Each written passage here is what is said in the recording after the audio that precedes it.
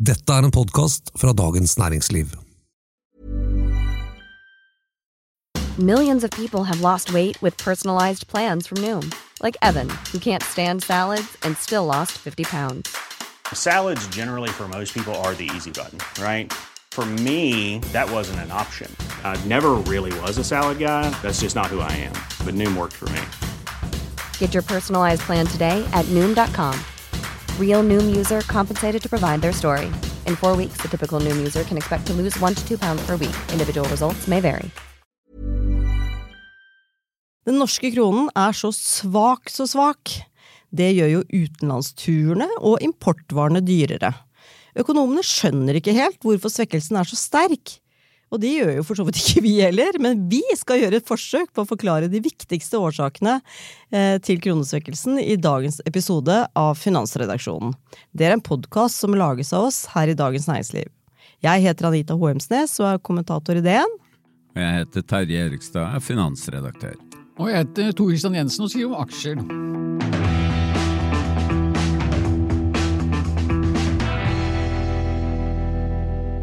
Ja, i dag så må du altså ut med 11 kroner og 26 øre for en euro, 10 kroner og 69 øre for en dollar og 12 kroner og 65 øre for et pund. Og det til tross for at vi egentlig har en ganske solid økonomi og oljeinntektene renner inn og sånn, men det hjelper ikke.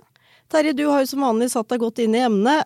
Og det du har funnet ut jo at kronesvekkelsen jo ikke ny. Nei, den har pågått over en del år. Egentlig, det skjedde et eller annet etter oljeprisfallet i 2014. Så falt oljeprisen, og så falt kronekursen. Det var liksom det vi var vant med. Og så bunnet på en måte dette ut i 2016. Og så har jo oljeprisen steget, og gassprisene var jo skyhøye i fjor, så i fjor, altså i 2022, så tjente vi mer på olje og gass enn vi noen gang har gjort før.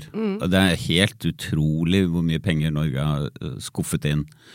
Men samtidig, siden 2016, så har kronekursen vært usedvanlig svak, målt mot egentlig, altså når man skal si om en valuta sterk eller svak, så må man jo måle mot en annen valuta. Altså en valuta en relativ pris til en annen valuta.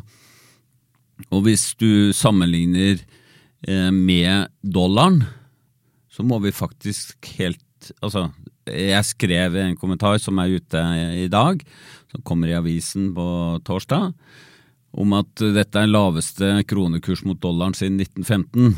1915, ja. Okay. Men egentlig kunne jeg skrevet siden 1859. Det hadde vært mye bedre. Ja, det setter jo litt perspektiv på det. Det gjør det. Men den også rekordsvak mot euro, og også hvis man måler mot en kurv av valuta som relevante for Norge, så kronekursen usedvanlig svak, og har vært det siden 2016. Og egentlig så vet ingen hvorfor det sånn. Hvorfor på en måte bildet for krona, den norske kronen har endret seg så dramatisk, når egentlig det som den tradisjonelle oppfatningen at krona påvirket av oljeprisen, og når oljeprisen går opp, så går krona opp, og når oljeprisen går ned, så går krona ned. Men det faktisk sånn, nå snakker jeg mye, men det faktisk sånn at det går an til å dokumentere at det en sånn korrelasjon, som det heter, en sammenheng, fortsatt. Og det mellom oljeprisen og krona, ja. Ja, og det har valutastrategen Magne Østnord i DNB, Markus, gjort. Men til tross for at det det, så det likevel sånn at krona mye svakere, selv om nivået på oljeprisen høyere enn lenge. Hva sier Twitter-folket til dette da, Tor Kristian? De helt målløse? Klarer de ikke å finne ord? Det ingen... Ja, altså, enten så det noe gærent med de jeg følger, eller så de ikke så opptatt av valutakurs som det de av aksjekurser. Men det kan jo sammenlignes det, vet du ikke? For en aksjekurs, det jo en fremoverskuende, og som Terje utmerket sag. Altså, krona jo en petrovaluta, og litt avhengig av det kan ha skjedd noe med laggen, hva vet jeg, men at det har et eller annet med utlendingenes syn på norsk oljevirksomhet inn i fremtiden. Det synes i hvert fall jeg høres fornuftig ut, og en aksje prises jo ikke etter hvor mye det selskapet tjener her og nå, men hva forventningene til fremtiden. Men det som folk veldig opptatt av ute på Twitter, det jo referatet fra den amerikanske sentralbanksjefen, J-Po, som jo vi kaller han Vår gode venn. I Twitteratet.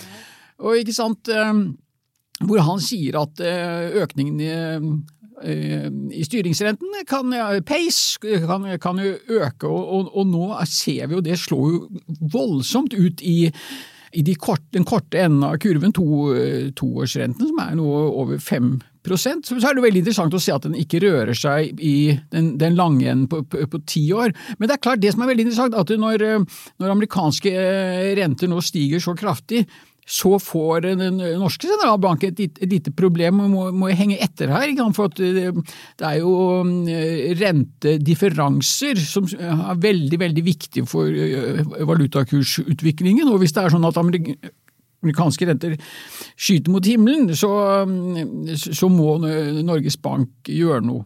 Ja, for det nettopp det, for det vi husker fra før på en måte inflasjonsmål og at det var kronekursmål, så var det et av argumentene, ikke sant? Vi en liten sårbar økonomi som feier rundt på verdenshavet for vind og vær, og vi må følge etter de andre, og hvis det høy rente ut av skjærs, og lavere rente her, så vil de ikke gidde å putte pengene sine i norske kroner. Så det jo en sammenheng der, da. Helt klart, og det liksom det ene av de to hovedforklaringene på hvordan man på lang sikt kan forklare en valutakurs.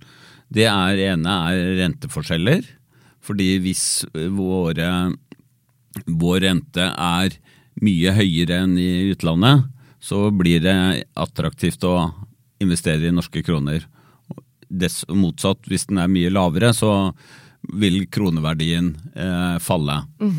Og det andre momentet det som kalles kjøpekraftsparitet, altså at den samme varen egentlig skal koste det samme i alle land. Og så det mange ting som gjør at det ikke helt sånn. Nei, men det ikke så langt unna, bare... Vi har jo vel vært innom Big Mac-indeksen, som Tor har snakket om også, altså ikke sant, en Big Mac skal i prinsippet koste omtrent det samme men i alle land, men så det ikke sånn fordi at du drar jo ikke til Stockholm for å kjøpe en Big Mac. Så den billigere der, kanskje. Ok da.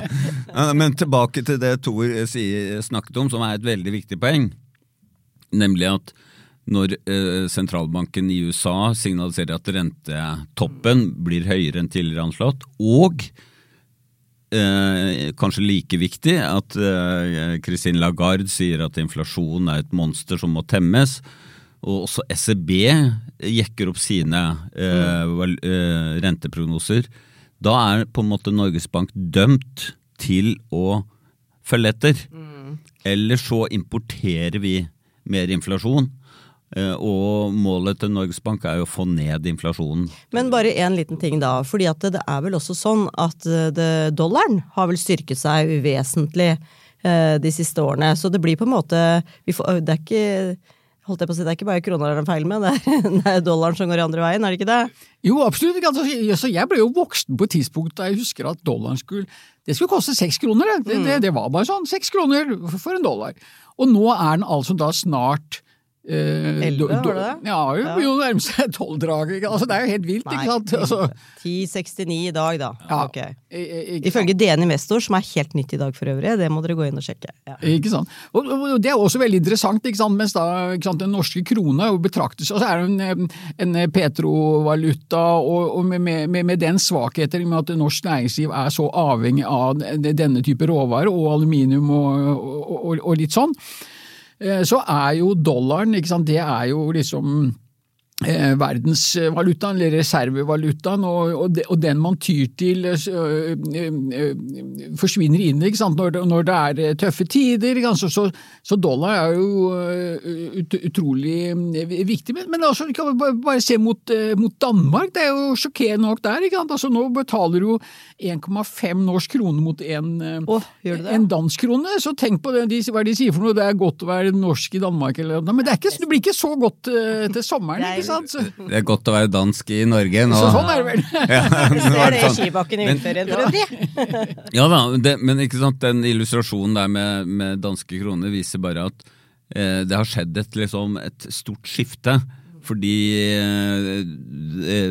tidligere, før 2016, så var det nok sånn normalkursen på danske kroner nærmere 120 for 100 danske, ikke 150. Sånn som det nå. Men litt tilbake til dollarens rolle, for dollaren, det forskning, og det kommer en helt fersk forskningsrapport fra anerkjente økonomer som finner at dollaren fungerer på en måte sånn at jo sterkere dollaren jo mer på en måte svekkes finansmarkedene og økonomien i resten av verden. Altså det blir jo litt som om at innad i Norge så svekkes den økonomiske aktiviteten og renten settes opp, men fordi dollar verdensvalutaen, altså har en mye større posisjon i finansmarkedene enn størrelsen på amerikansk økonomi skulle tilsi, så fungerer den som en brems og en liksom gasspedal hva den amerikanske sentralbanken gjør. Sånn at det at vi veldig opptatt av Powell og snakker om han stadig vekk, grunnen til det at faktisk hva den amerikanske sentralbanken gjør, og dermed dollarkursen, hva som skjer med den, har global betydning. Har betydning for boliglånsrenta di. Det har faktisk det. Og fordi at når du skal ut og reise nå, altså da vil du ikke reise til Danmark, halvannen og så videre, og svenskekrona. Svenskene kan du bare glemme, for det jo 100 omtrent. Og da selvfølgelig også i andre land, så blir hjemme.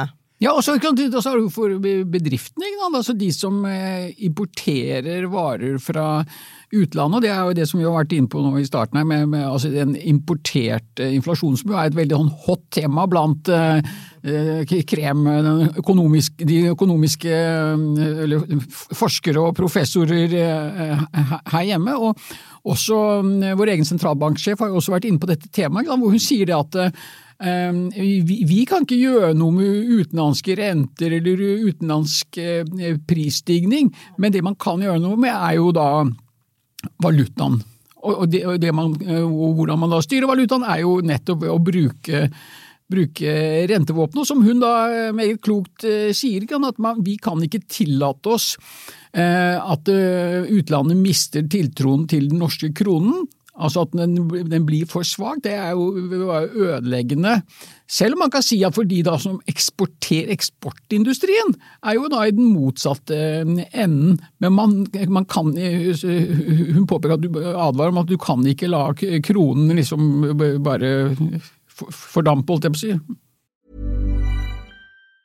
Even on a budget, quality is non-negotiable. That's why Quince is the place to score high-end essentials at 50 to 80% less than similar brands. Get your hands on buttery soft cashmere sweaters from just $60, Italian leather jackets, and so much more. And the best part about Quince, they exclusively partner with factories committed to safe, ethical, and responsible manufacturing. Elevate your style without the elevated price tag with Quince. Go to quince.com/upgrade for free shipping and 365-day returns. Quality sleep is essential. That's why the Sleep Number Smart Bed is designed for your ever-evolving sleep needs. Need a bed that's firmer or softer on either side? Helps you sleep at a comfortable temperature? Sleep Number Smart Beds let you individualize your comfort, so you sleep better together. J.D. Power ranks Sleep Number #1 in customer satisfaction with mattresses purchased in-store. And now, save 50% on the Sleep Number Limited Edition Smart Bed for a limited time. For J.D. Power 2023 award information, visit jdpower.com/awards. Only at a Sleep Number store or sleepnumber.com. Life is full of awesome what-ifs, and some not so much, like unexpected medical costs. That's why United Healthcare provides Health Protector Guard fixed indemnity insurance plans to supplement your primary plan and help manage out-of-pocket costs. Learn more at uh1.com.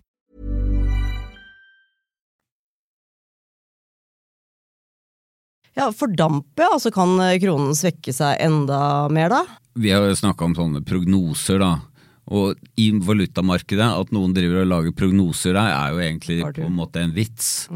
Fordi det beste anslaget på valutakursen frem i tid er dagens valutakurs.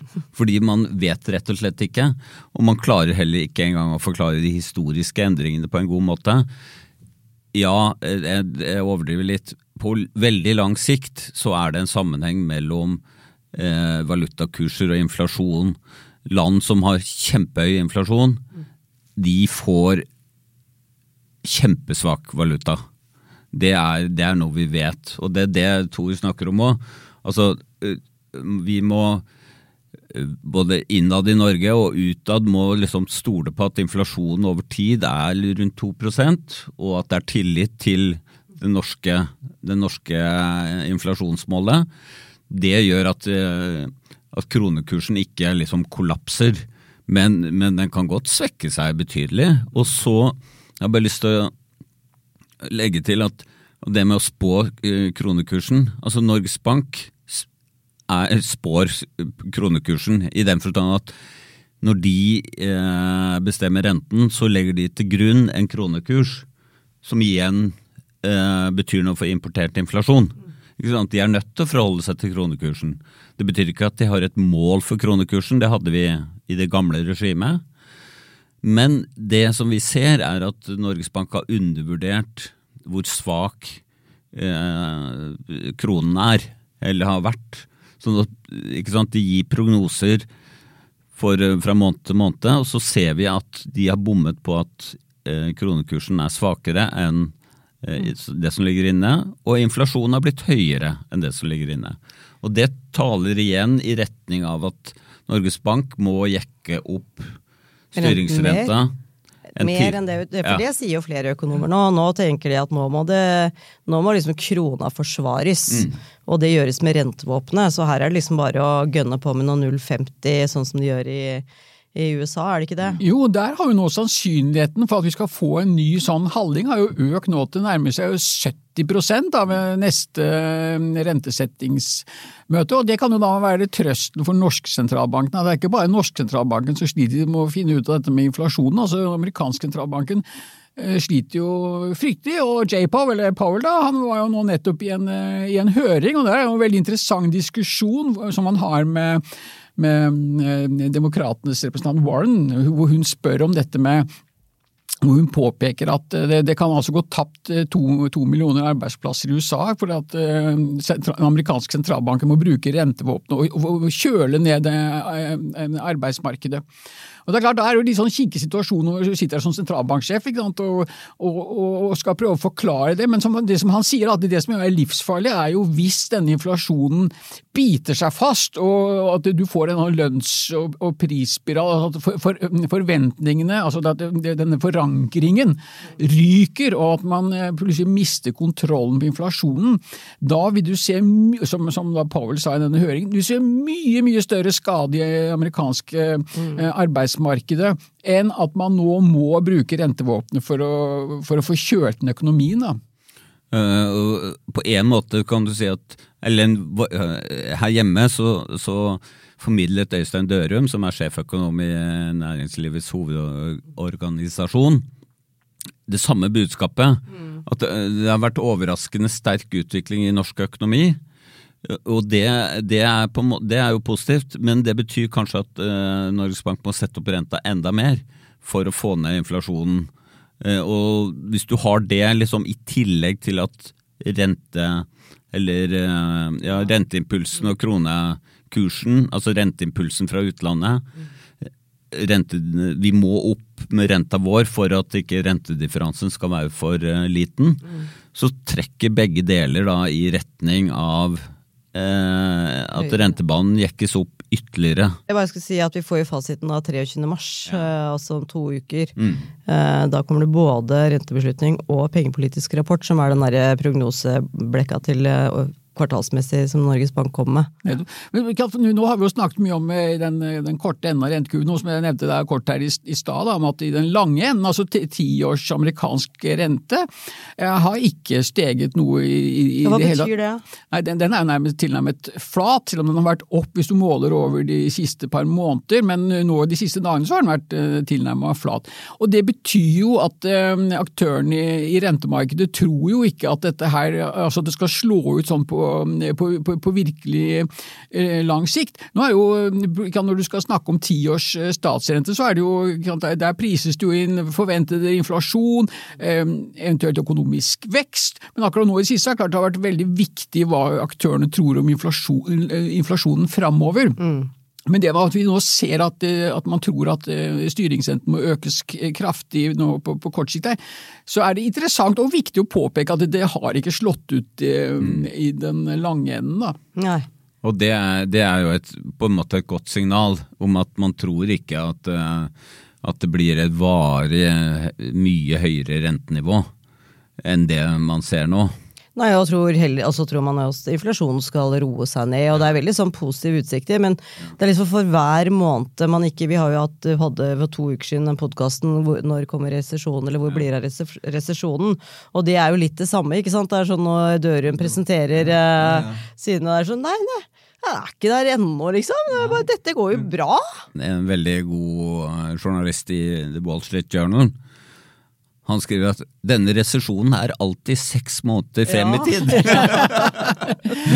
Så vi kan liksom, the most anticipated recession in American history, den alltid 6 måneder frem i tid. Men dette at ikke sant, renten øker i den korte enden og tilnærmet flat i den lange enden, det bringer jo så rett inn til et annet kjært tema i podcasten vår, nemlig den inverterte rentekurven, for den blir jo da stadig mer og mer invertert, fordi at den jekkes opp i den korte enden, mens den flat i den lange. Det betyr at den heller, hvis du ser for deg som en hoppbakke, da, så blir liksom der oppe i tårnet hvor de starter, blir stadig høyere, men der hvor du hopper ut fra, det den samme. Men som jeg da så et klokt hode sa, selvsagt på Twitter, at selv om den kurven blir stadig mer og mer invertert, så behøver ikke det bety at resesjonen som den spår blir stadig verre. Nei. Så det ikke noe gradering, påpekte dette kloke hodet. Ja, men det godt å høre. Men da vi jo tilbake. Vi må jo ta en liten sveip innom aksjemarkedet. For dette har vi også snakket mye om, hva slags effekt har inflasjon og høyere rente og så videre på aksjemarkedet. Og valutakurser. Altså, hallo, cocktailen lagd. Hvordan smaker aksjemarkedet på det? Nei, aksjemarkedet liker jo ikke dette noe særlig. Så kan du trøste deg med at aksjer jo en bedre hedge mot for eksempel inflasjon da, enn det i rentemarkedet, som altså obligasjoner med en fast kupongrente, da det jo veldig tungt hvis inflasjonen spiser bort det meste. Og da bare det jeg har lært av deg da, jo fordi at selskapene i aksjemarkedet, de børsnoterte, de kan dytte inflasjonen over på produktene sine, ikke sant? Så de får den inntjeningen de trenger. Og spesielt da, hvis du holder på inne i råvaremarkedet, for det jo en av de virkelig gode hedgene, det jo råvarer da, for at de øker i takt med prisstigningen. Ja, altså, jeg skulle si, der må jeg arrestere deg, Tor, men du tok deg på en måte noe inn. Noe inn! Nei, men det viser seg at historien da at hvis inflasjonen høy, så det dårlig avkastning både i aksjer og renter. Ja, du har jo nettopp skrevet et svært stykke om det. Ja, jeg har det. Og det basert på en av de mest omfattende databasene som handler, altså som har tall for inflasjon, rente, aksjekurs og sånt for nesten hele verden siden 1900. Og det Global Returns Yearbook heter den, Credit Det var det du Suisse. brukte helga di på, var det ikke Ja. Ja, det er mange godbiter der, skjønner du. Men det to Spør Terje hvilken TV-serie han har sett. Ingen. Neida, men det var litt sport i helga da, så det fikk jeg med meg. Neida. Det er bra, vi setter pris på det. Ja, det er bra. Men råvarer har vist seg å være en bedre hedge mot inflasjon. Men jeg har bare lyst til å dra det ned igjen til det litt mer konkrete av det norske aksjemarkedet, for det er klart, hvis du ser på en bransje som oppdrettsnæringen, som har kostnader i norske kroner og inntekter i euro, yen, dollar, der vil en svak krone øke inntektene i kroner, fordi de får flere kroner igjen for produktene sine i utlandet. For Equinor som på resultatet, altså Equinor har et dollarbasert regnskap, så der blir ikke kronekursen synlig på noen måte, men de har jo en del kroneutgifter, sånn at det spiller en rolle, men det er ikke så lett å se. Men det er klart, helt generelt så vil jo svak krone bety, som du startet med, at alt vi kjøper i utlandet blir dyrere.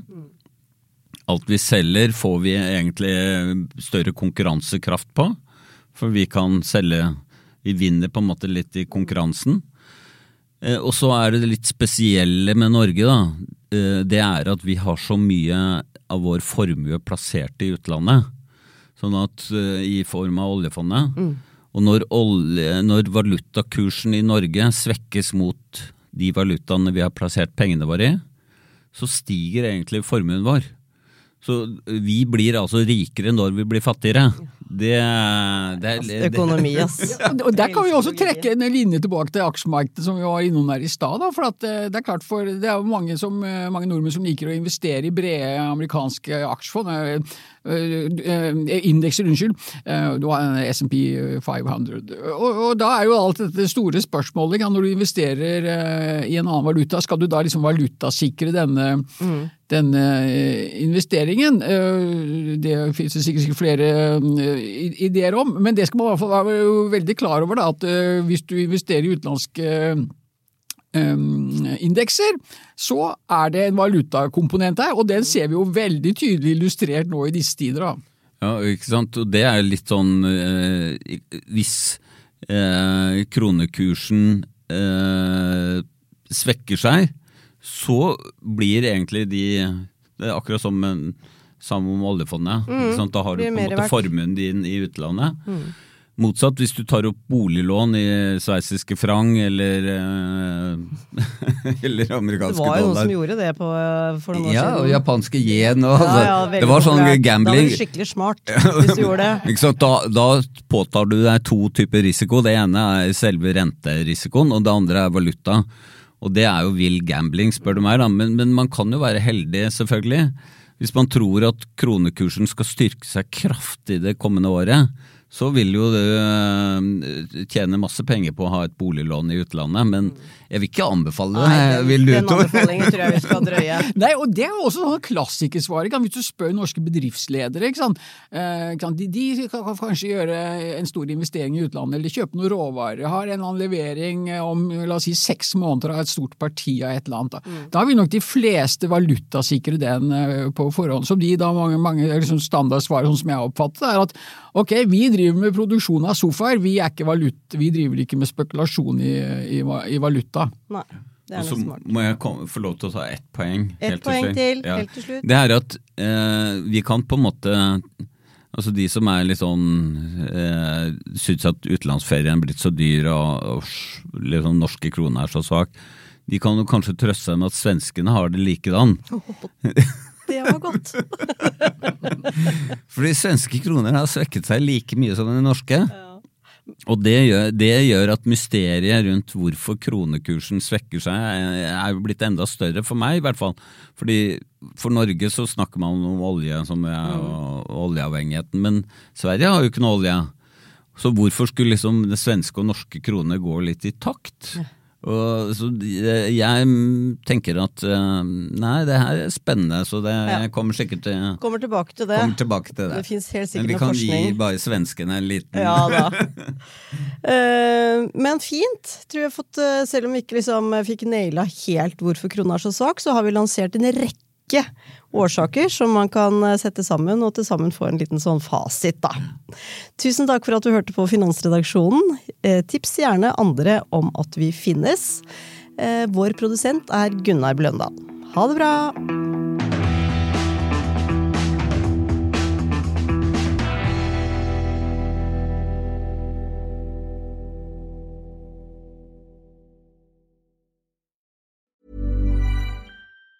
Hi, I'm Daniel, founder of Pretty Litter. Did you know cats tend to hide symptoms of sickness and pain? I learned this the hard way after losing my cat, Gingy. So I created Pretty Litter, a health monitoring litter that helps detect early signs of illness by changing colors, saving you money and potentially your cat's life. Pretty Litter is veterinarian developed, and it's the easiest way to keep tabs on your fur baby's health right at home. Go to prettylitter.com and use code ACAST for 20% off your first order and a free cat toy. Terms and conditions apply. See site for details. Planning for your next trip?